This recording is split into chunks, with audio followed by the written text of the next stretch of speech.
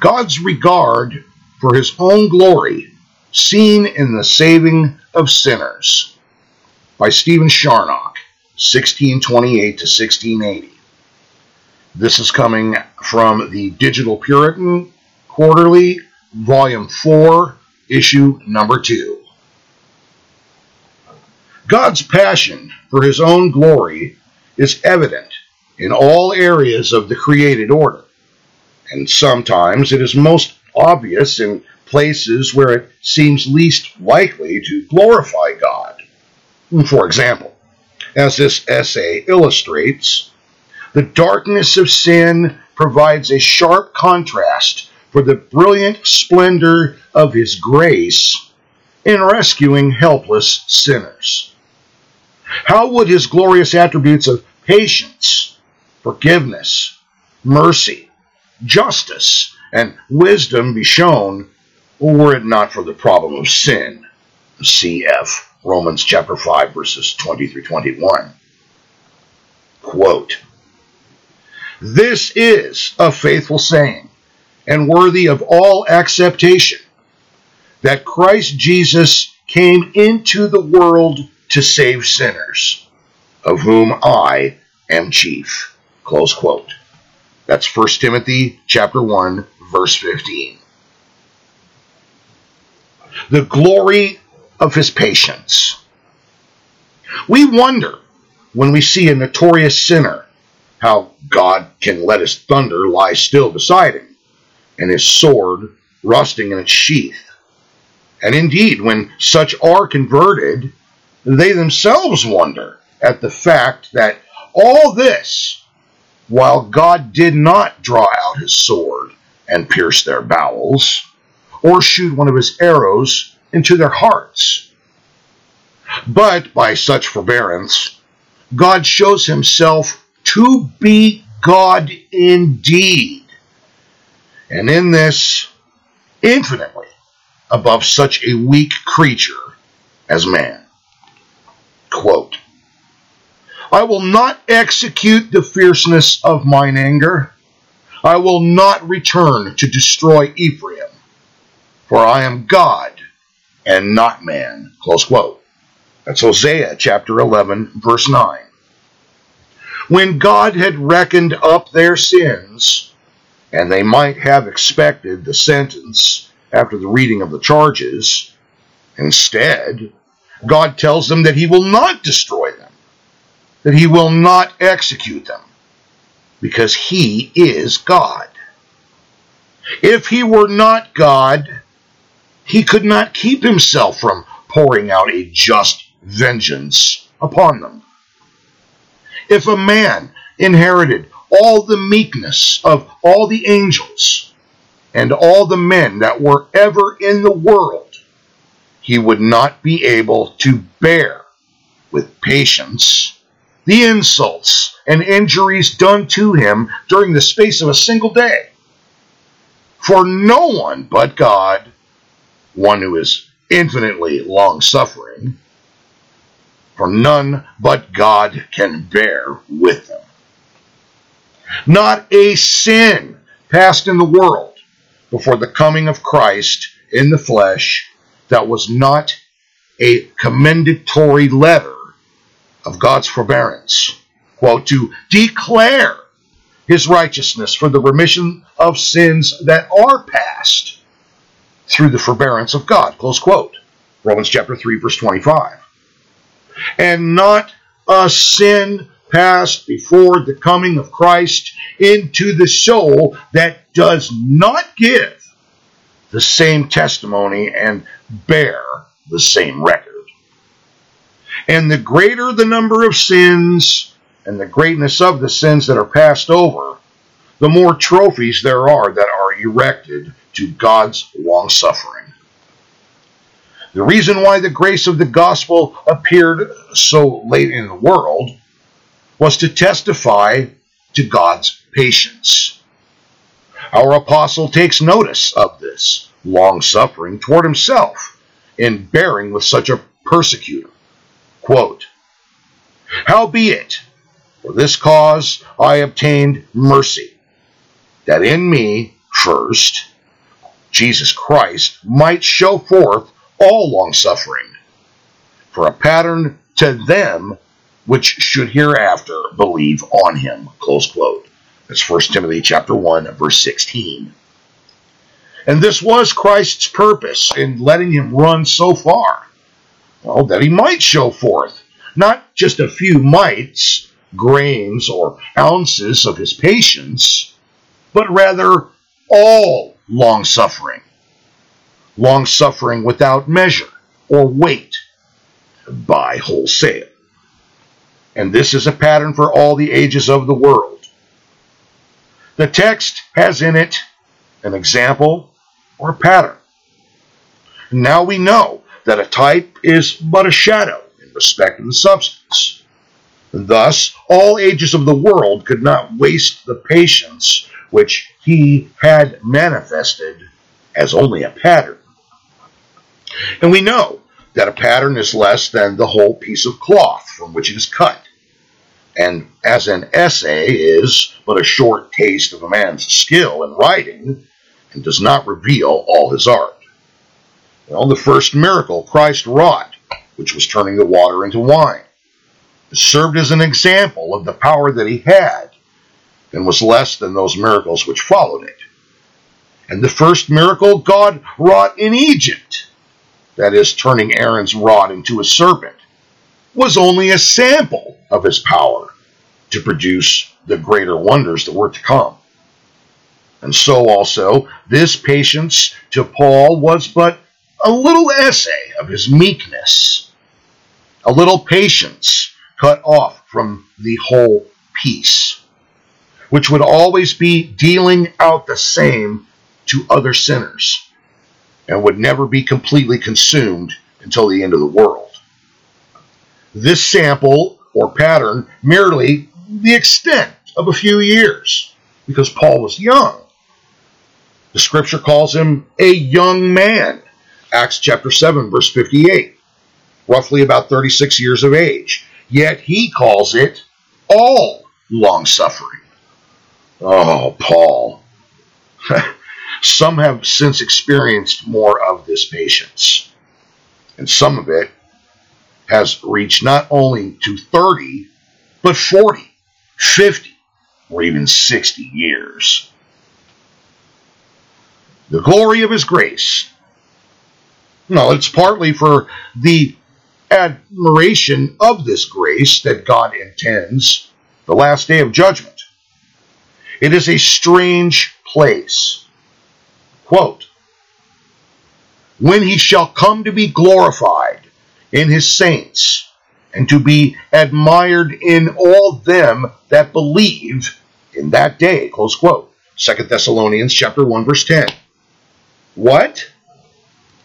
Does Christ not have glory enough with his Father in heaven? Must he also come to seek glory from such worthless creatures as his saints? What is in them that glorifies Christ? It is the gracious work he has wrought in them.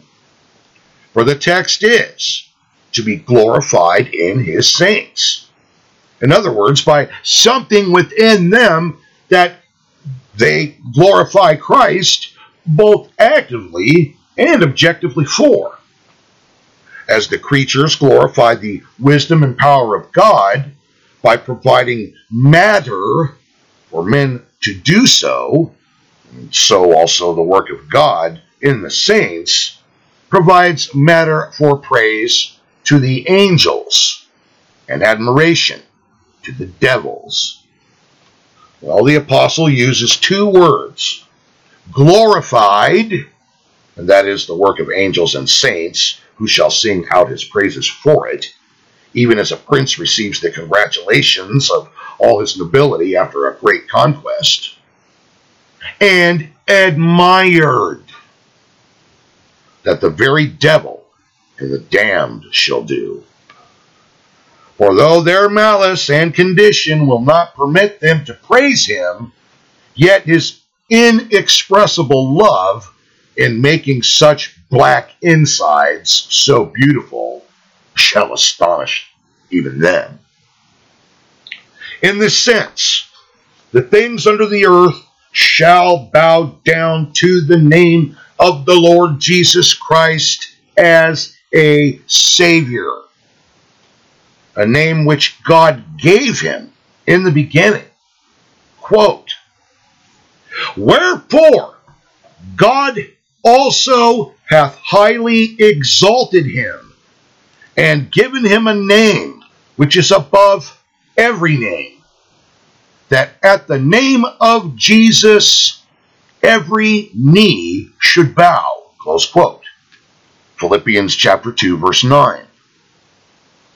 And upon his exaltation this was confirmed when he was made perfect. Hebrews chapter 5, verse 9. And that is exalted. For at that time he became the author of eternal salvation, acquiring both the power of saving and the name conferred upon him. They shall confess that he is Lord. Philippians chapter 2, verse 11. And that is to say, that he acted like a Lord when he prevailed over all the opposition which those great sinners made against him. The whole trial of the saints and the sentence of their blessedness shall be finished before that of the damned, Matthew chapter 25, so that the whole scene of his love and the wonders of the work of faith being laid open might strike them with vast amazement, and that this is the design of Christ, to be glorified in his grace and power, is made apparent by the apostles' prayer that the Thessalonians might be counted in the number of those in which Christ should be thus glorified. 2 Thessalonians chapter 1, verses 11 through 12. And therefore he prays that God would fulfill all the good pleasure of his goodness, and that is the grace he was so pleased and delighted to manifest, and which carries on the work of faith with power. Quote, that the name of Christ might be glorified, close quote. Might be glorified in them as well as in the rest of the saints, his saints. Ordinary conversion is an act of grace, not a decision. It's an act of grace. Barnabas interprets it as such when a great number believed. Acts chapter 11, verses 21 through 24. What an abundance of grace is expended in converting a company of extraordinary sinners. And it is the glory of a man to pass by an offense, Proverbs 19, verse 11. And that is to say, it is a manifestation of a property which is an honor to him to be known to have. If it is such an honor to simply pass by an offense, then the greater the offense is, and the more the offenses there are for him to pass by, then the corresponding glory must also be that much greater as well, because it is a manifestation of this quality in greater strength and vigor. Therefore, it must argue the exceptional grace of God in remitting the many and great sins in men, as opposed to forgiving only a few lesser offenses. Number one, the fullness of his grace. By this he shows that there is more grace in him than there can be sin in us, or even in the entire world. He lets some sinners run mightily upon his score to demonstrate that though they are bankrupt, yet his grace is not. That though they have spent all their stock upon their swinish lusts, Yet they have not drained his treasures any more than the sun is emptied of its strength by dissipating the foul vapors of the dunghill. And this was his design in giving the moral law. Finis operis, the aim of the work. That is, the event of the law was to increase the sin. But the finis operantius, the aim of the operator, was the means of glorifying his grace. Quote, moreover, the law entered, that the offense might abound. But where sin abounded, grace did much more abound. Close quote. That's Romans chapter 5, verse 20. When the law of nature was out of print and so blurred that it could scarcely be read, God brings the moral law, the counterpart of the law of nature, in a new edition, that's edition, into the world.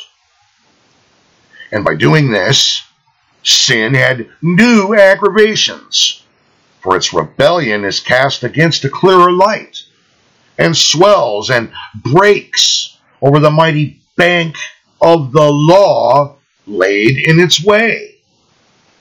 And yet this was serviceable to the fullness of his grace, which had more abundant matter to work upon in so doing, and a larger field in which to sow its inexhaustible seed.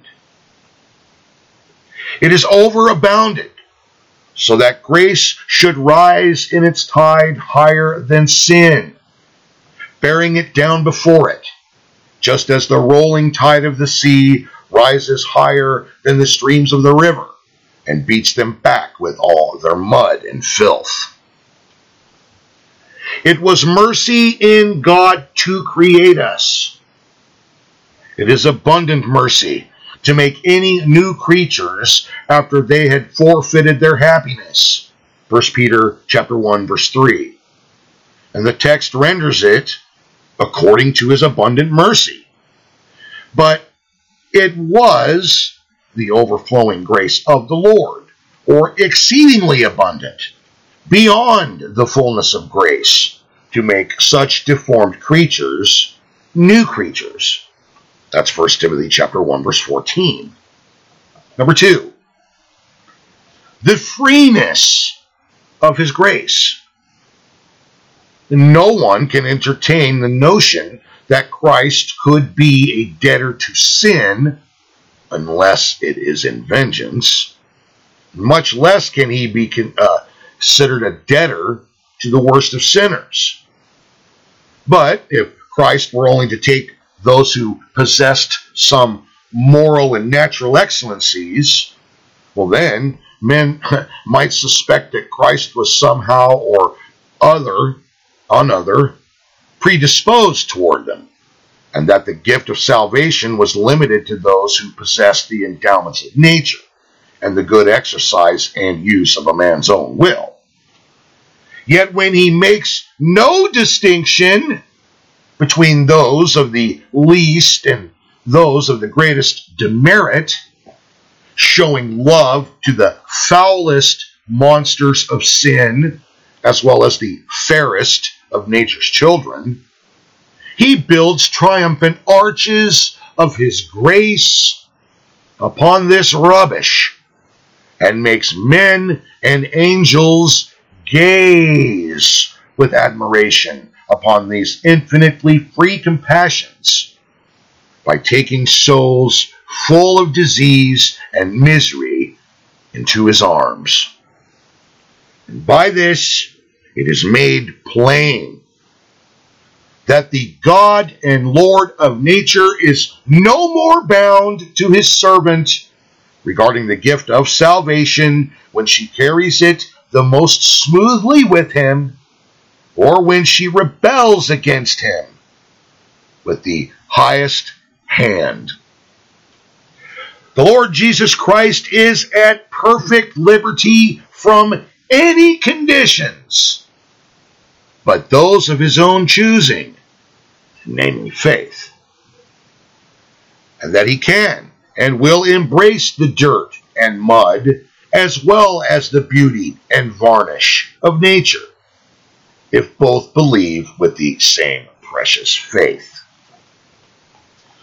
Therefore, in Scripture, it is frequently God's method to sum up the sinner's debts, along with all their aggravating factors, just before the offer of a pardon, to convince them of their inability of satisfying so large a score, and also to manifest the freeness and vastness of his grace. Quote, "But thou hast not called upon me, O Jacob, but thou hast been weary of me, O Israel. Thou hast not brought me the small cattle of thy burnt offering, but thou hast made me to serve with thy sins. Thou hast wearied me with thine iniquities." Close quote. Isaiah chapter 43, verses 22 through 24. When he had told them how dirtily they had dealt with him, and would have made him a very slave to their own corrupt dispositions, and yet in the end, when they and any other rational creature could only expect fireballs of wrath to be flung in their faces, and that God would dip his pen in gall and write their mittimus to hell, instead he dips it in honey and crosses out the debt. Quote, "I, even I, am he that blotteth out your transgressions for my own sake, and will not remember your sins." Close quote. That's verse 25.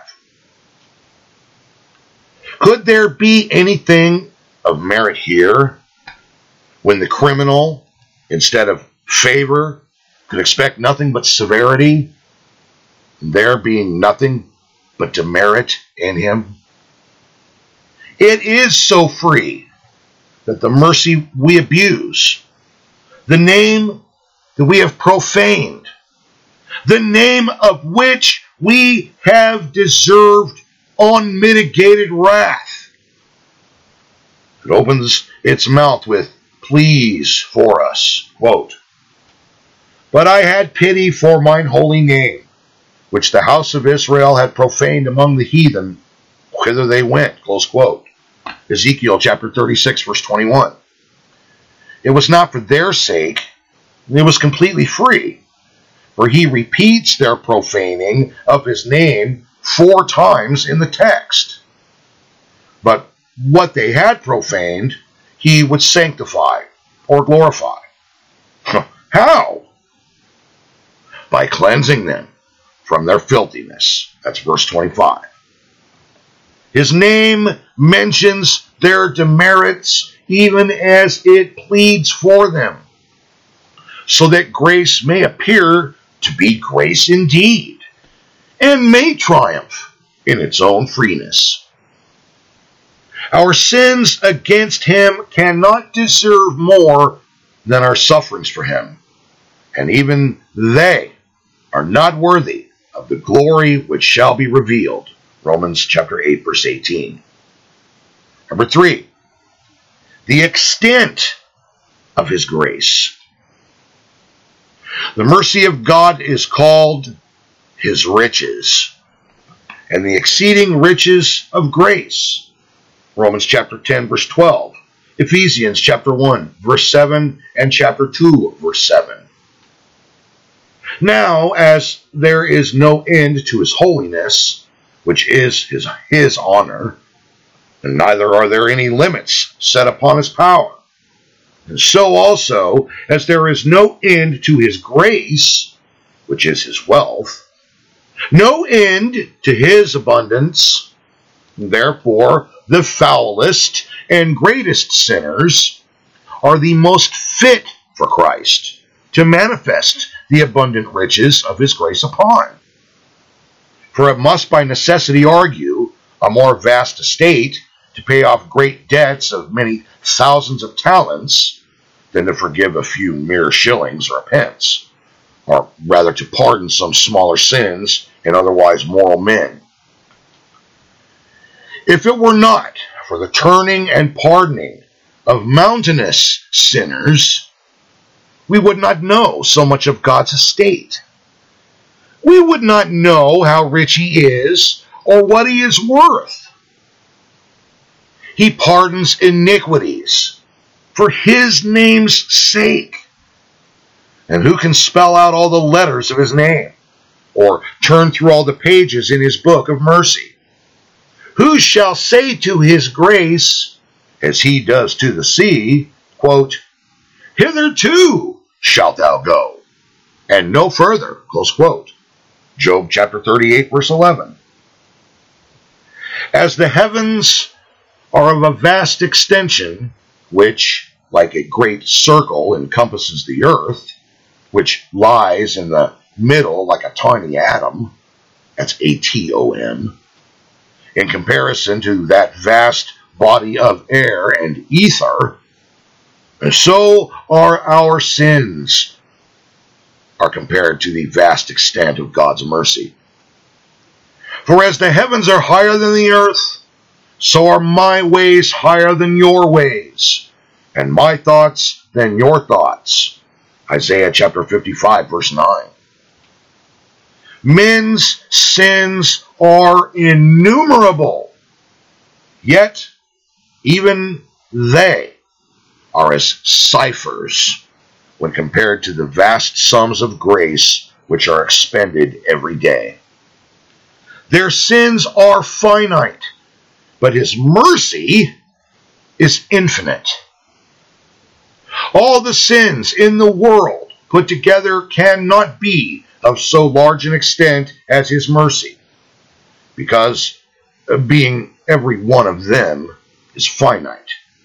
And if all of them were laid together, they cannot amount to an infinite sum. The gospel is entitled Goodwill to Men. That's Luke chapter 2, verse 14. That is, to all sorts of men. Those with iniquities, transgressions, and sins of all sorts and sizes. God has storehouses of mercy lying beside him. His treasury is never empty. He keeps mercy for thousands. Exodus chapter 34, verse 7.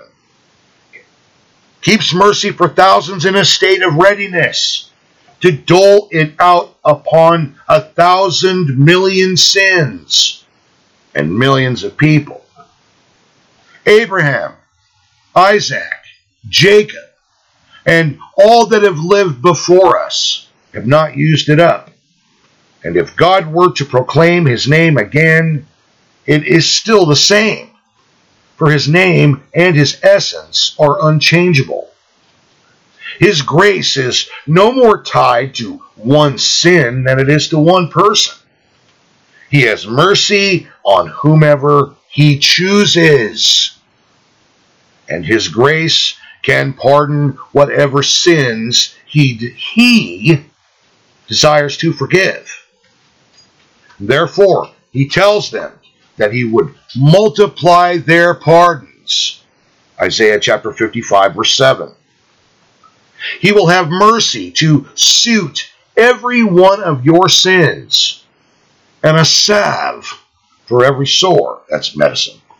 For every sore. Though your sin has its heights and depths, yet he will heap mercy upon mercy until he makes it to overtop your sin. He will be as good at his merciful arithmetic as you have been at your sins, if you will sincerely repent and reform. Though you multiply your sins by the thousands, where repentance goes before, remission of sin follows without limitation. When Christ gives the one, he is sure to second it with the other.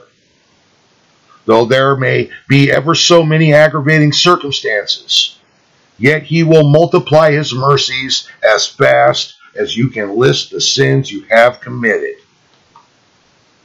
Now, on a side note, I can tell you that this is an absolute truth. 100% factual. He has a cleansing virtue and a pardoning grace for all iniquities and transgressions. Quote, "And I will cleanse them from all their iniquity, whereby they have sinned against me. And I will pardon all their iniquities, whereby they have sinned, and whereby they have transgressed against me." Close quote. Jeremiah chapter 33, verse 8. It is repeated 3 times to show that his mercy is as large as their sin, though there was not a more sinful nation upon the earth than they were. His justifying and sanctifying grace are equally vast in their extent, for he both pardons and cleanses them. Well, why? Well, that it might be a name of joy and praise and an honor to him before all the nations of the earth. That's verse 9. It is so great that the self-righteous murmur at it, complaining that such swines should have been preferred before them, even as the older son was angry that his father lavished his kindness out upon the prodigal son more than upon himself. That's Luke chapter 15, verse 28. Number 4, the compassion of his grace. The formal nature of mercy is tenderness, and the natural effect of it is relief. The more miserable the object, the more compassionate human mercy is, and the more forward to assist. Now, the mercy which is in man is a quality, but in God, it is his nature. How would the infinite tenderness of his nature be revealed if there were no objects of it to draw it forth? It would not be known to be mercy unless it was shed abroad, nor to be tender mercy unless it relieved great and oppressing miseries. For in man, mercy is a quality that cannot keep itself at home, stowed under lock and key in a man's own breast, and much less in God, in whom it is his nature. Now, the greater the disease, the greater the revelation of the compassion which God has in such abundance. Even as his purpose in letting the devil pour out so many afflictions upon Job was to show his pity and tender mercy in relieving him. We've all heard of the patience of Job and have seen the aim of the Lord in it, that the Lord is full of pity and tender mercy. James chapter 5, verse 11. So also, he drives at the same end in permitting the devil to draw his elect, that's God's elect, towards so many sins. I'm going to read that again just so you all get and understand this. He drives at the same end in permitting, allowing the devil to draw away his own elect towards so many sins. And he is more tender in helping men under sin than under affliction, because the guilt of one sin is a greater misery than the burden of 1,000 crosses. If forgiveness is a part of tenderness in man, then the same is also true in God, who is set as a pattern of the compassion we are to show toward others. Quote, "And be ye kind one to another, tender-hearted, forgiving one another, even as God for Christ's sake has forgiven you." Close quote. It's Ephesians chapter 4, verse 32. The lower a man is brought, the more tender is that mercy which relieves him. Let thy tender mercies speedily prevent us, for we are brought very low. Psalm 79, verse 8. To visit those who sit in darkness and the shadow of death, and to pardon their sins, this is called mercy, and is described as tenderness. Through the tender mercy of our God, whereby the dayspring from on high hath visited us.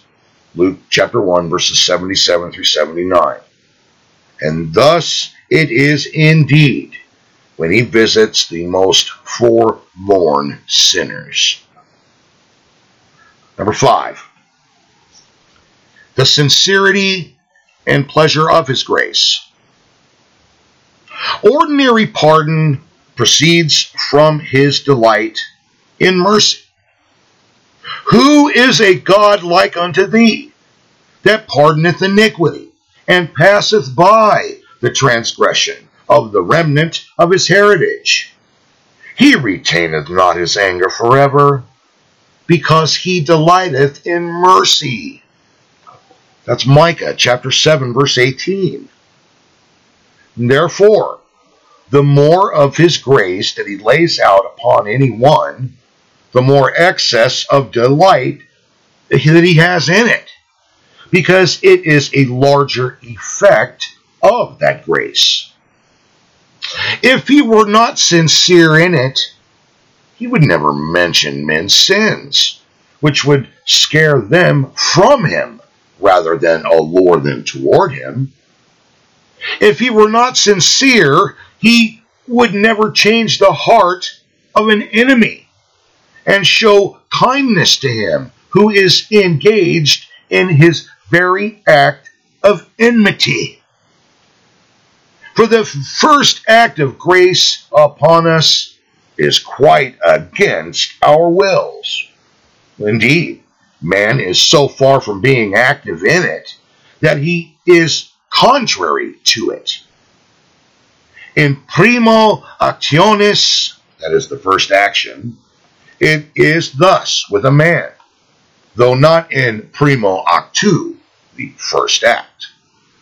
For in the first act of conversion, man is willing, though not in the first moment of that act.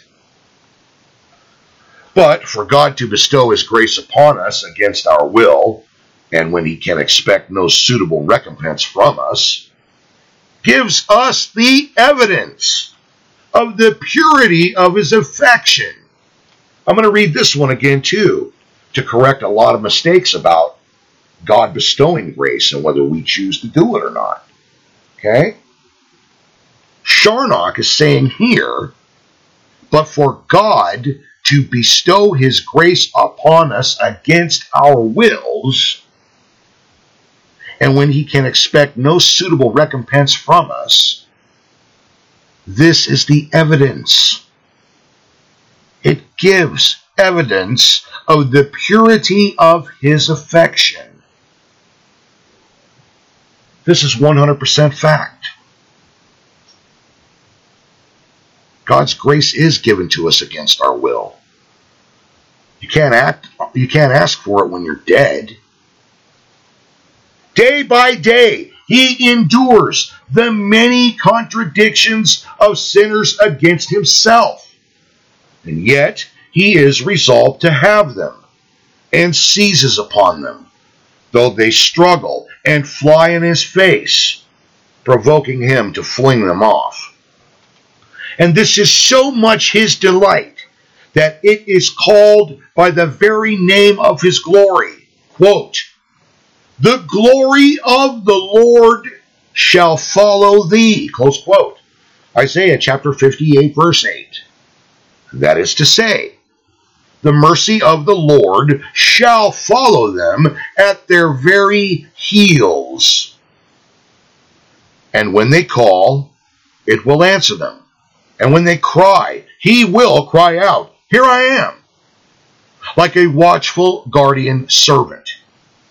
And in this way, he never lets a great sinner who is changed into a penitent wait long for the mercy, though he sometimes lets them wait long for a sense of the mercy.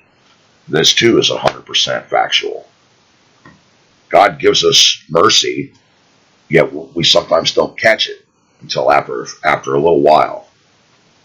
But the mercy is there. Okay? This mercy is never so delightful to him as when it is most glorious. And it is most glorious when it takes hold of the worst sinners. For such black spots which mercy wears upon its face makes it appear all the more beautiful. The Lord Jesus Christ does not care to stay where he does not have an opportunity to do great cures, which are suitable to the vastness of his power. Mark chapter 6, verse 5. When he was in his own country, he could do no great work there, but only laid his hands upon a few sick people. He did not have a suitable employment for his glorious power of working miracles.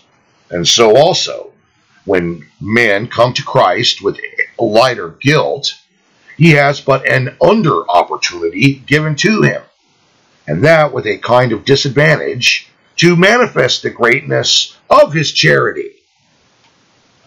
Though he has so much grace and mercy, yet he cannot show more than the nature and circumstances of the opportunity will bear.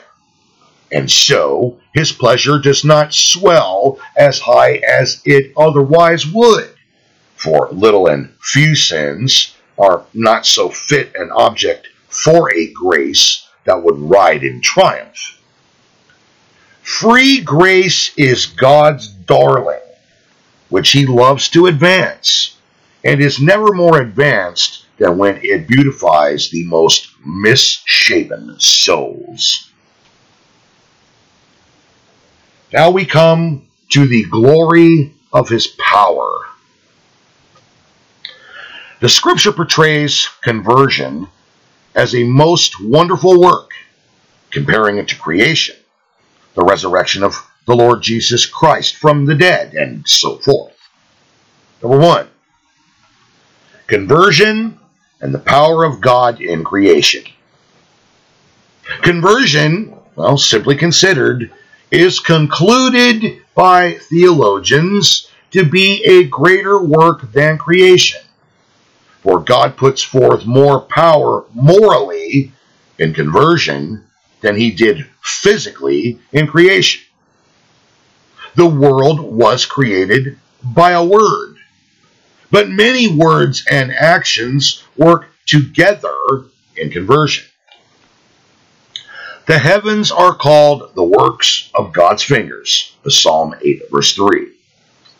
But the gospel, in the effects of it, is called the arm of the Lord, Isaiah 53, verse 1. Men do not put their arm into a task unless the work requires more strength than the fingers possess. It is, quote, the power of God to salvation, close quote. Romans chapter 1, verse 16. And the faith it works is begun and fulfilled with power. 2 Thessalonians chapter 1, verse 11. God created the world out of nothing. Nothing could not objectively contribute to his design, as matter does to a workman's intent. Yet neither does it oppose him, because it is nothing. As soon as God spoke the word, this nothing brought forth from out of its barren womb the sun, moon, the stars, the earth, trees, the flowers, and all the other garnishments of nature. But sin is actively disobedient, disputing his commands, slighting his power, and fortifying itself against his entrance upon the heart, and not giving up an inch of ground without a struggle. There is not mere passive indisposition, but rather an active opposition. His creating power drew the world out of nothing, but his converting power frames the new creature out of something that is worse than nothing.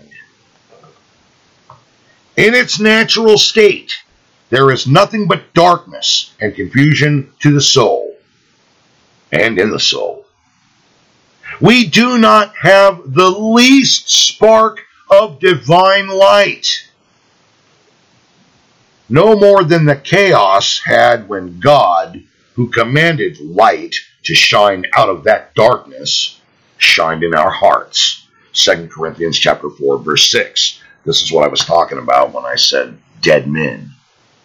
The walking dead. You're alive but spiritually dead. Okay? It's being said here again.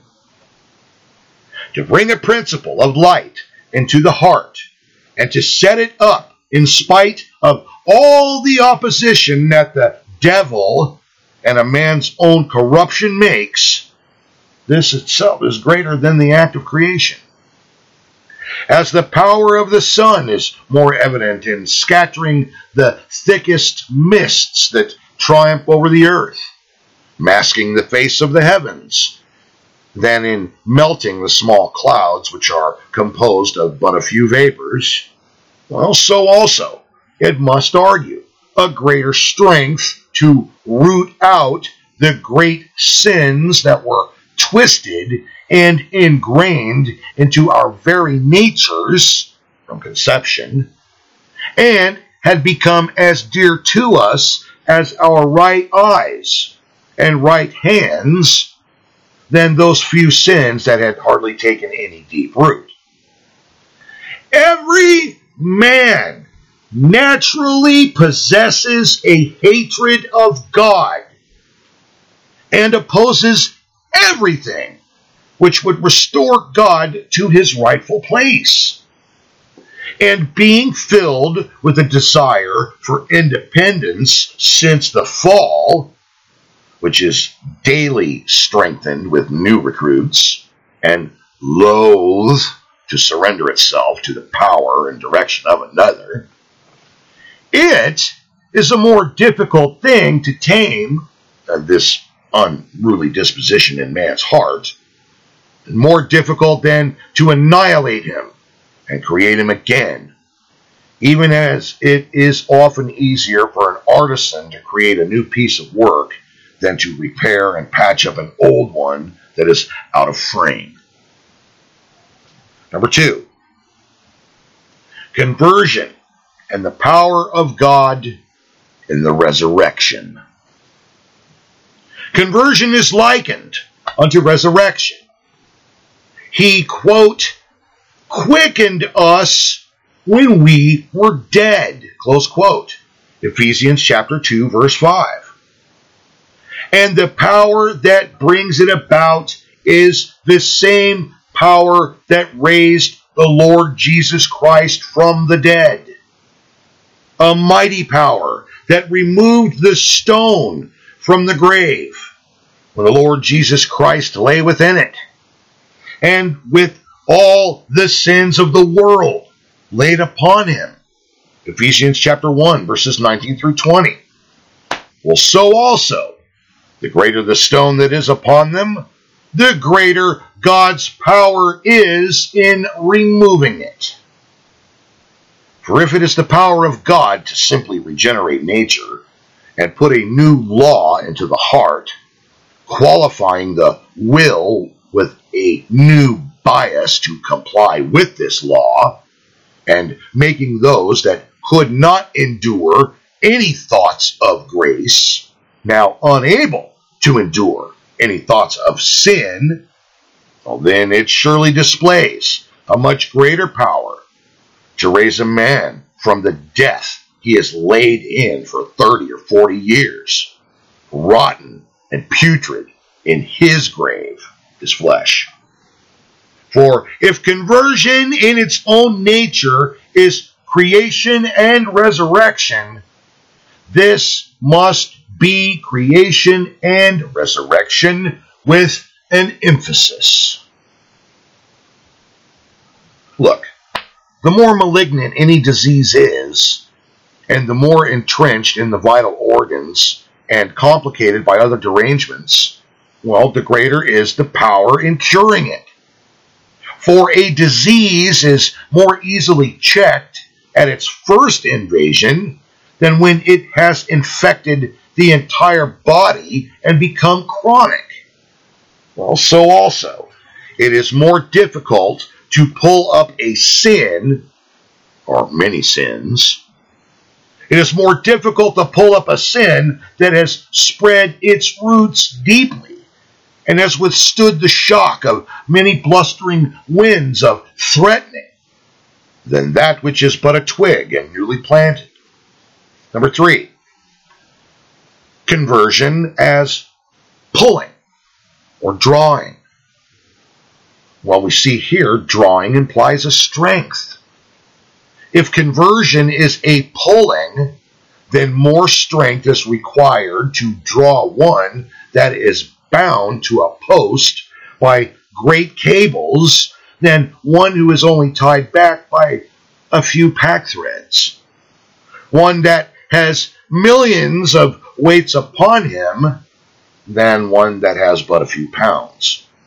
Number 4, it is the only miracle the Lord Jesus Christ has left standing in the world, and it declares him to be Christ more than anything else. I'm going to read that part again, because there are some people who keep believing in miracles, like you see on TBN and stuff. Okay? Charnock and a few of us agree that it is the only miracle that the Lord Jesus Christ has left standing in the world, and it declares him to be Christ more than anything else. When John was sent to inquire of the Lord Jesus who he was, he returned no other account but a list of his miracles. And that which brings up the rear is the greatest. Quote, the poor are evangelized, close quote, Luke chapter 7, verse 20. Excuse me. The preaching of the gospel is not to be taken actively, but passively. They were wrought upon by the gospel and became an evangelized people who were transformed into the mold of it. Otherwise, it would bear no analogy to the other miracles. The deaf heard, and the dead were raised. They had not only exhortations to hear, but the effects, that's effects, but the effects were wrought upon them. And so these words import not only the preaching of the gospel to them, but the powerful operation of the gospel in them. To evangelize one dead soul is a greater work than to raise many thousands killed in a battle. It is a miracle of power to transform a ravenous wolf into a gentle lamb, a furious lion into a meek dove, a nasty cesspool into a clear fountain, a stinking weed into a fragrant rose, a toad or viper into a man endued with rational faculties and moral endowments, and so to transform a filthy swine into a king and priest unto God. In conquests of this nature, divine power appears glorious, and it requires some strength to polish a rough stone taken out of the quarry and to carve it into the statue of a great prince. But much more, much more to make this statue a living man. God makes worse stones than these into children, not only for Abraham, but for himself, namely the Gentiles, who were accounted as stones by the Jews, and are called stones in Scripture for their worshiping of idols. An example there is Matthew chapter 3, verse 9. What power must there be in stopping the tide of the sea and making it suddenly recoil back? What vast power must there be in changing a black cloud into a glorious sun? God does this and more in conversion. He takes not only smooth pieces of the softest material, but the most rugged timber, full of knots, to plane and show both his strength and art upon. The glory of his wisdom. The work of grace in making a new creation is not only an act of God's power, but also of his wisdom. His wisdom is shown in contriving the platform of grace and bringing the Lord Jesus Christ upon the stage of it, and also in the particular distributions of it. He acts according to counsel, and that infinite as well. Even the counsel of his own will, Ephesians chapter 1, verse 11. And the apostle, having discoursed before of God's making known the mystery of his will in and through the Lord Jesus Christ, that's verse 9, and of the dispensation of this grace in bestowing an inheritance, quote, being predestinated according to the purpose of him who works all things according to the counsel of his own will. Close quote. That's verse 11. He does not say God predestined us according to the counsel of his own will, but refers it to all he had previously said, namely, of his making known the mystery of Christ, and their obtaining of an inheritance. Speaking before of the pardon of sin by the blood of the Lord Jesus Christ, according to the riches of God's grace, he says, quote, he hath abounded towards us in all wisdom, close quote. That's verse 8. And as there was an abundance of grace set apart to be dealt out, and so also there was abundance of wisdom employed in the distribution of it. The restoring of God's image requires at least as much wisdom as the first creating of it, and the application of redemption, and the bestowing of pardon, and converting grace is as much an act of God's prudence as the contrivance of it was of his counsel. Grace, or gracious, or a gracious man in respect of his grace, grace is called God's workmanship. Ephesians chapter 2, verse 10.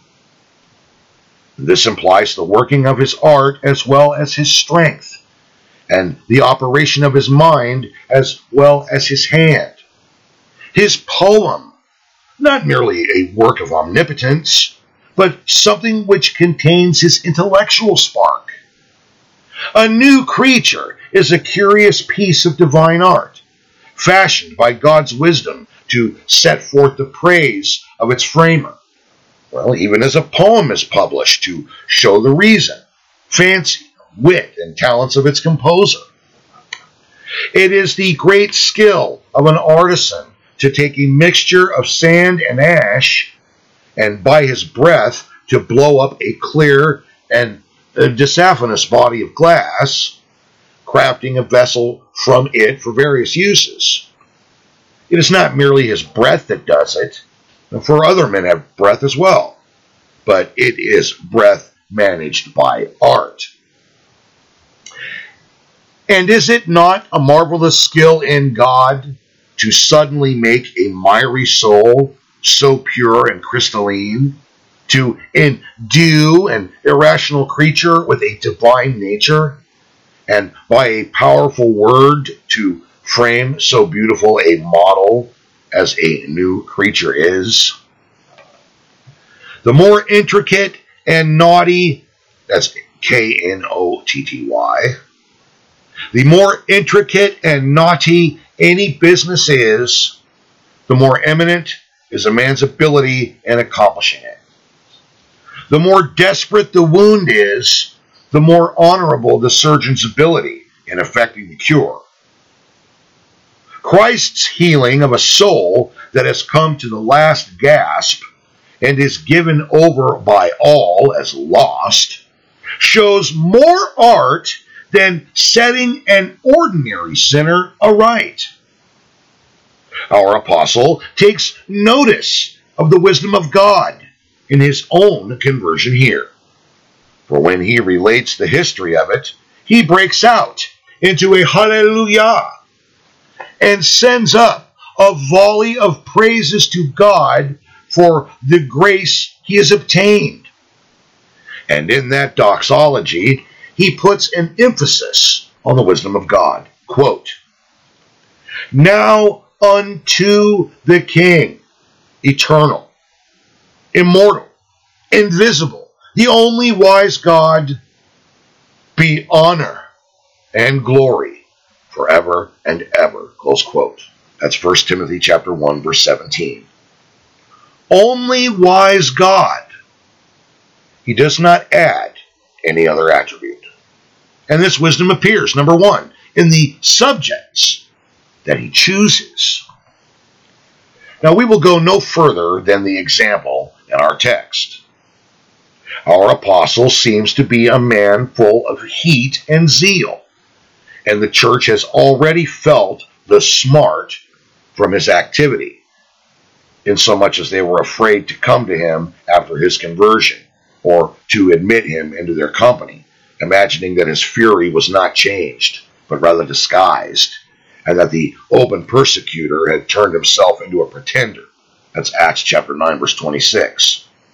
Well, no one can better express what a lion he was than he himself. Quote, "Many of the saints did I shut up in prison, having received authority from the chief priests. And when they were put to death, I gave my voice against them. And I pushed them often in every synagogue, and compelled them to blaspheme. And being exceedingly mad against them, persecuted them even unto strange cities." Close quote. Acts chapter 26, verses 10 through 11. He also seems to have been a man of high and ambitious spirit.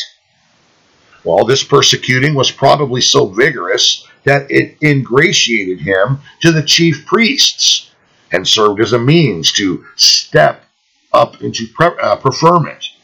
In other words, getting a promotion. For he was endued with talents and learning, and did not lack the zeal and industry for the attainment of it. He left no stone unturned. By the temptation which he had, he seems to have been of a proud spirit, quote, "lest I should be exalted above measure," close quote. 2 Corinthians chapter 12, verse 7. He says it twice in that verse, implying that his natural disposition led him to be lifted up by any excellence that he possessed. And usually, God aims his artillery in such a way as to beat down those sins to which we are predisposed.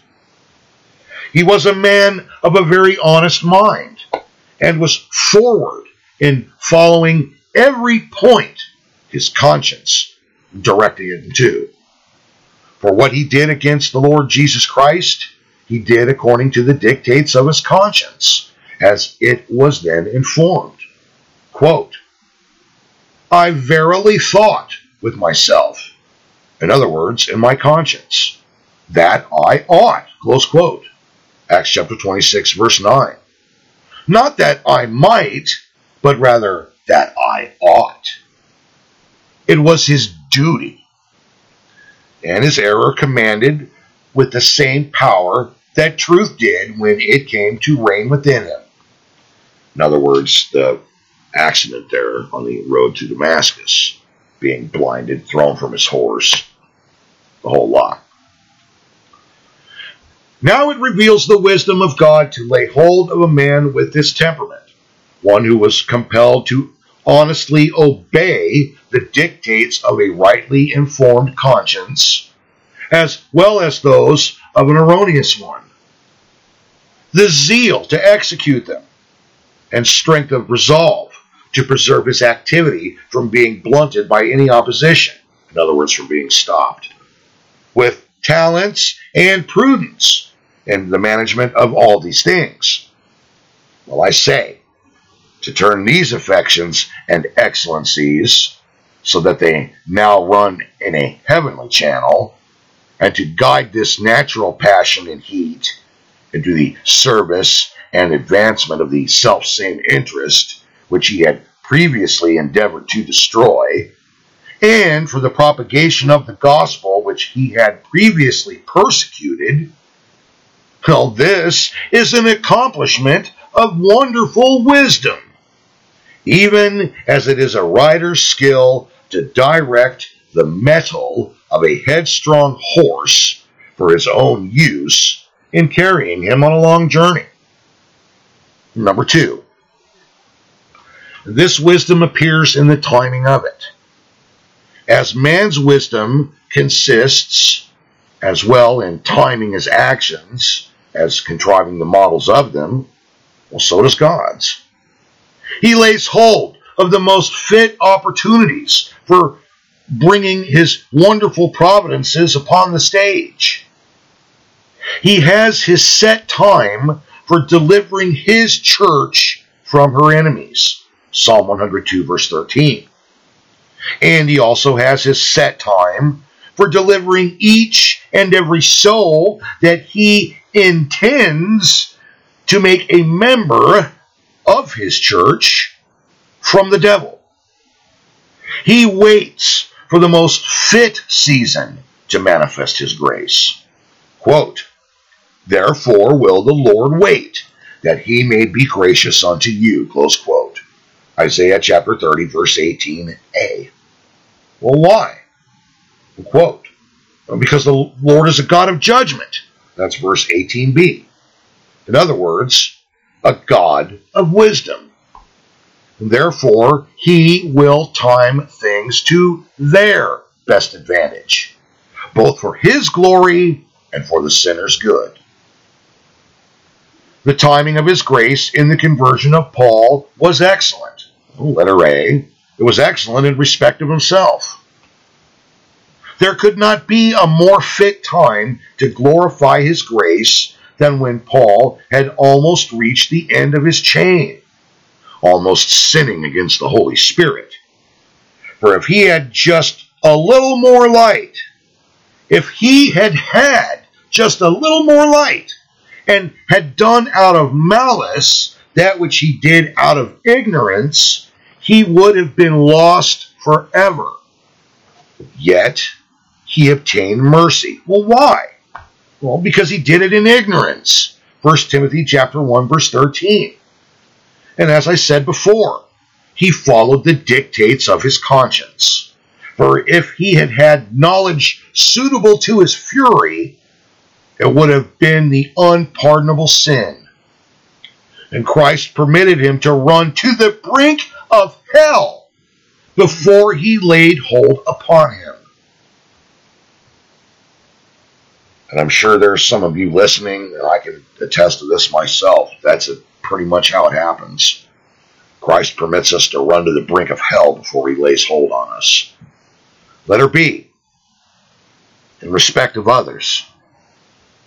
Well, he was converted at such a time when he went as full of madness as a toad is of its poison, spitting it out against the poor Christians at Damascus, armed with all the power and credential letters the high priest could give him. And without question, he promised himself much from his diligence. And yet, when he was almost at his journey's end, ready to execute his commission, quote, and as he journeyed, he came near Damascus, close quote, Acts chapter 9, verse 3, about a half mile from the city, as Gallienus Tyrus thinks, about a half mile from the city, at this very time, the Lord Jesus Christ grapples with him, overcoming all his mad principles and securing Paul from hell and Christ's disciples from their fears of him. And behold, the nature of this lion has changed, just as he was going to fall upon his prey. It was like he did it in mid-leap. Paul the lion had already jumped, was on the downward side, and the Lord Jesus Christ snatched him right there as he was coming down.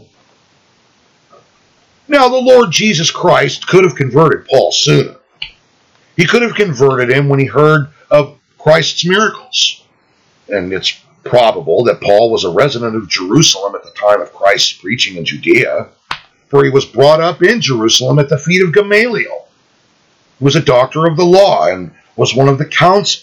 That's Acts chapter 22, verse 3, and chapter 5, verse 34. Well, he could have also converted him when he heard Stephen making his elegant and convincing oration in his own defense. It's Acts chapter 7. Or even when he saw Stephen's courage and patience and charity in his suffering, which might have startled such a moral man as Paul was and caused him to reflect upon all these events.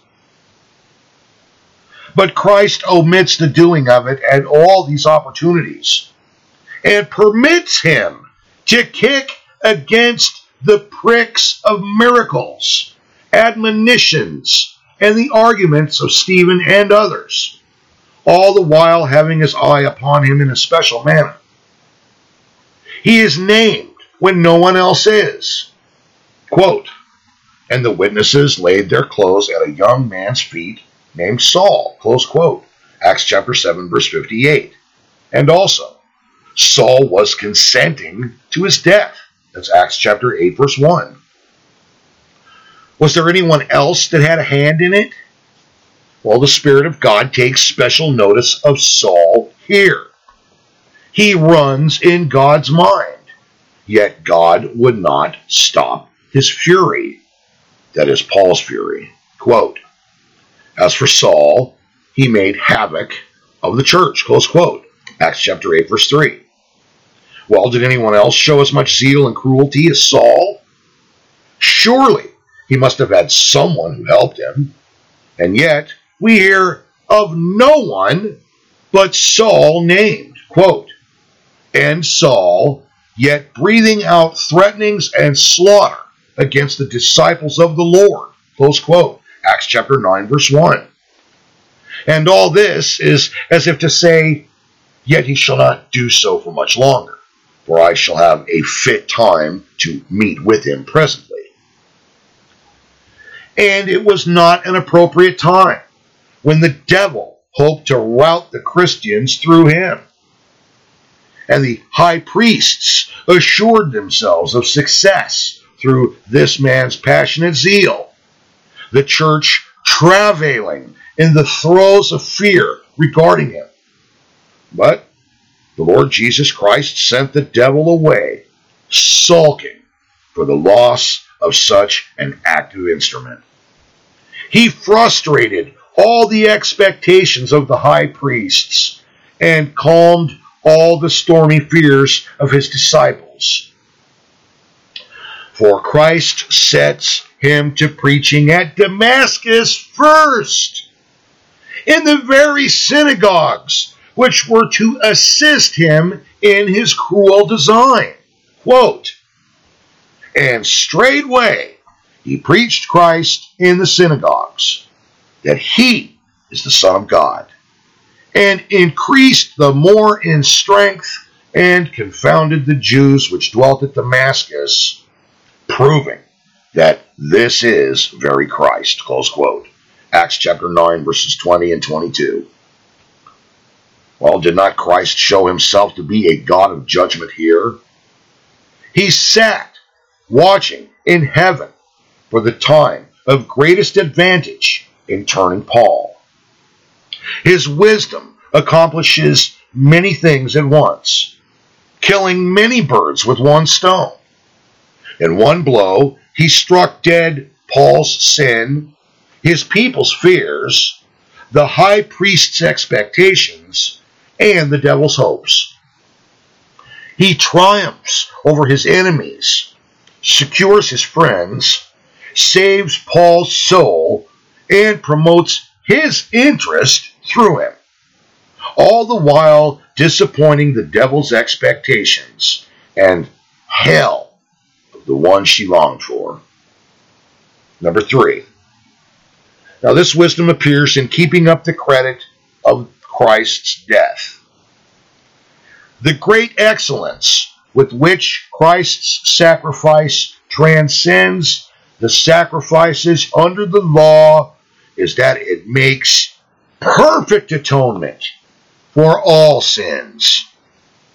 First, it satisfies God, and then it calms the conscience. Well, both things which the sacrifices, that is the Old Testament Levitical ceremonial sacrifices, that they could not do.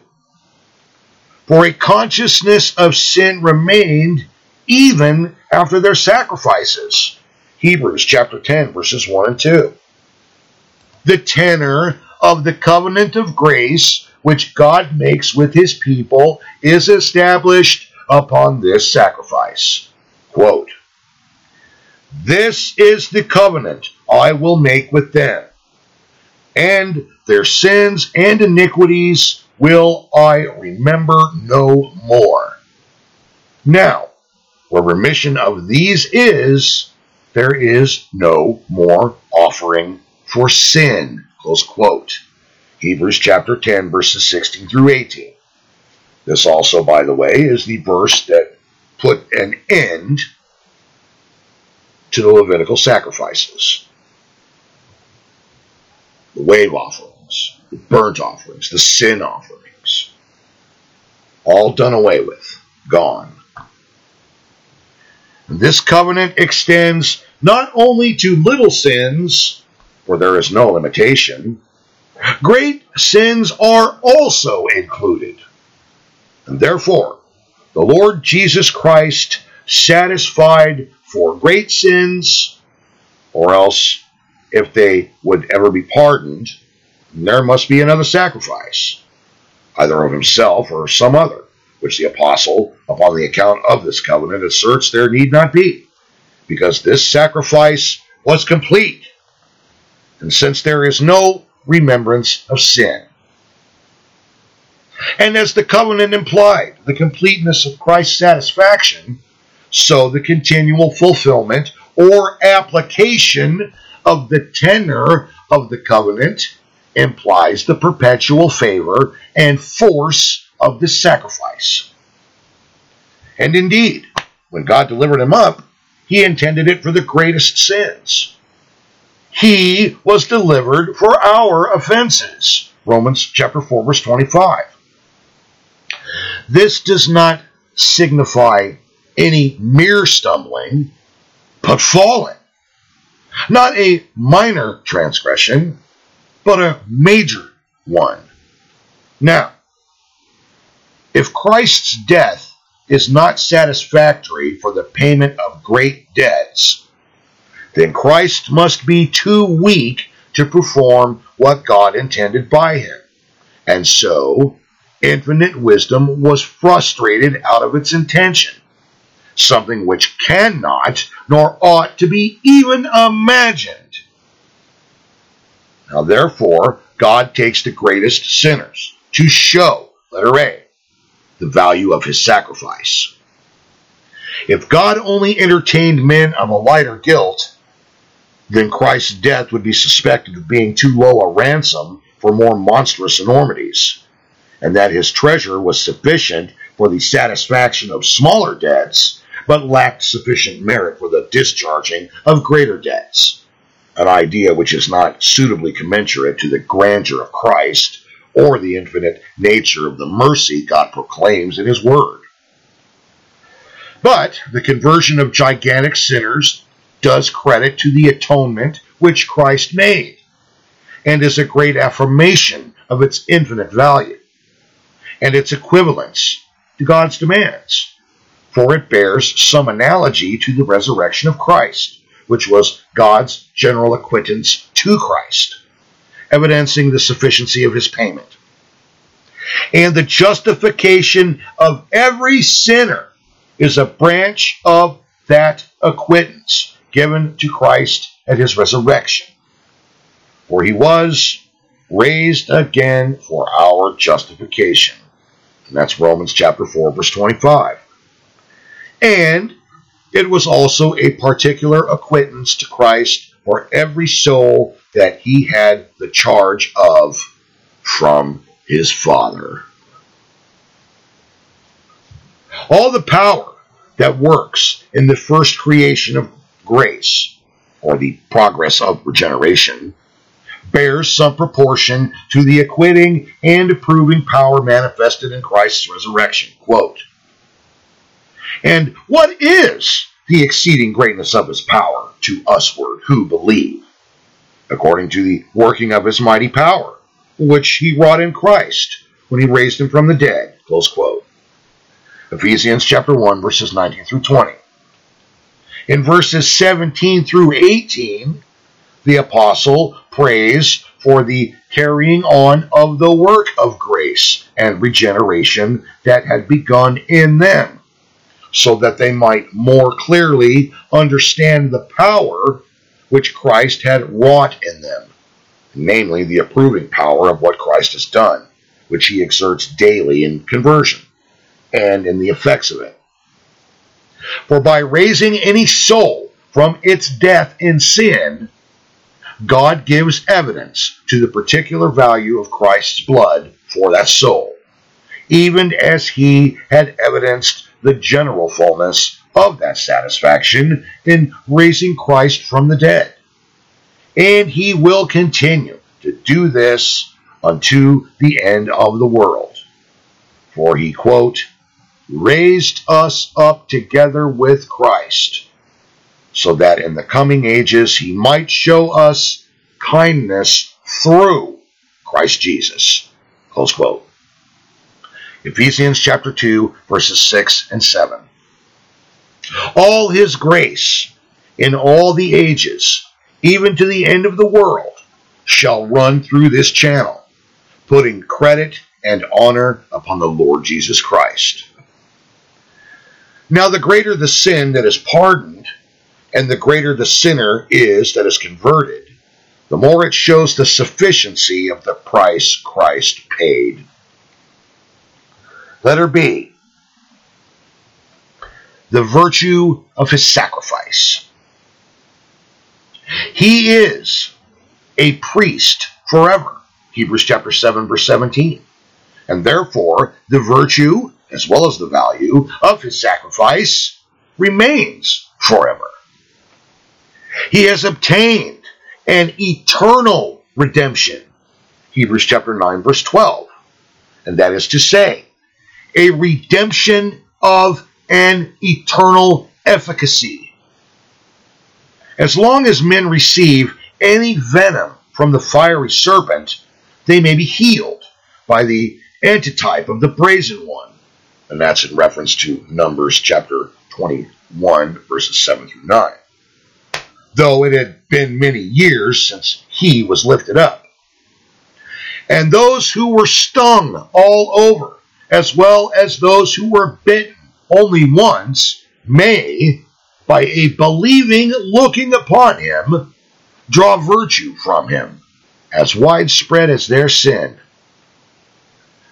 Now, the new conversion of men of extraordinary guilt proclaims to the world that the fountain of his blood is inexhaustible, that the virtue of it is not spent or drained, though so much has been drawn from it for upwards of 5,000 years, for the cleansing of sins past before his coming, and sins since his death. This evidences that his priesthood is now of as much efficacy as his sufferings on earth were valuable, and that his merit is as much in virtue above our iniquity as his person is in excellence above our nothingness. He can wash the tawny American as well as the moral heathen. He can make the black Ethiopian as white as the most virtuous philosopher. God sometimes fastens upon the worst of men in order to adorn the cross of Christ, and he makes them eminent testimonies of the power of Christ's death. Quote, he made his grave with the wicked. Close quote. Isaiah chapter 53, verse 9. God shall make man who is wallowing in sinful pleasures, tied to the blandishments and profits of the world. God shall make man to come to Christ and comply with him, in order that he might be a standing testimony for all the ages to the virtue of his sufferings. And finally, number 4, for the fruitfulness of this grace in the converts themselves. The most rugged souls prove most eminent in grace upon their conversion, even as the most brilliant diamonds in India, which are naturally more rough, are most bright and sparkling when cut and smoothed. And that's the end.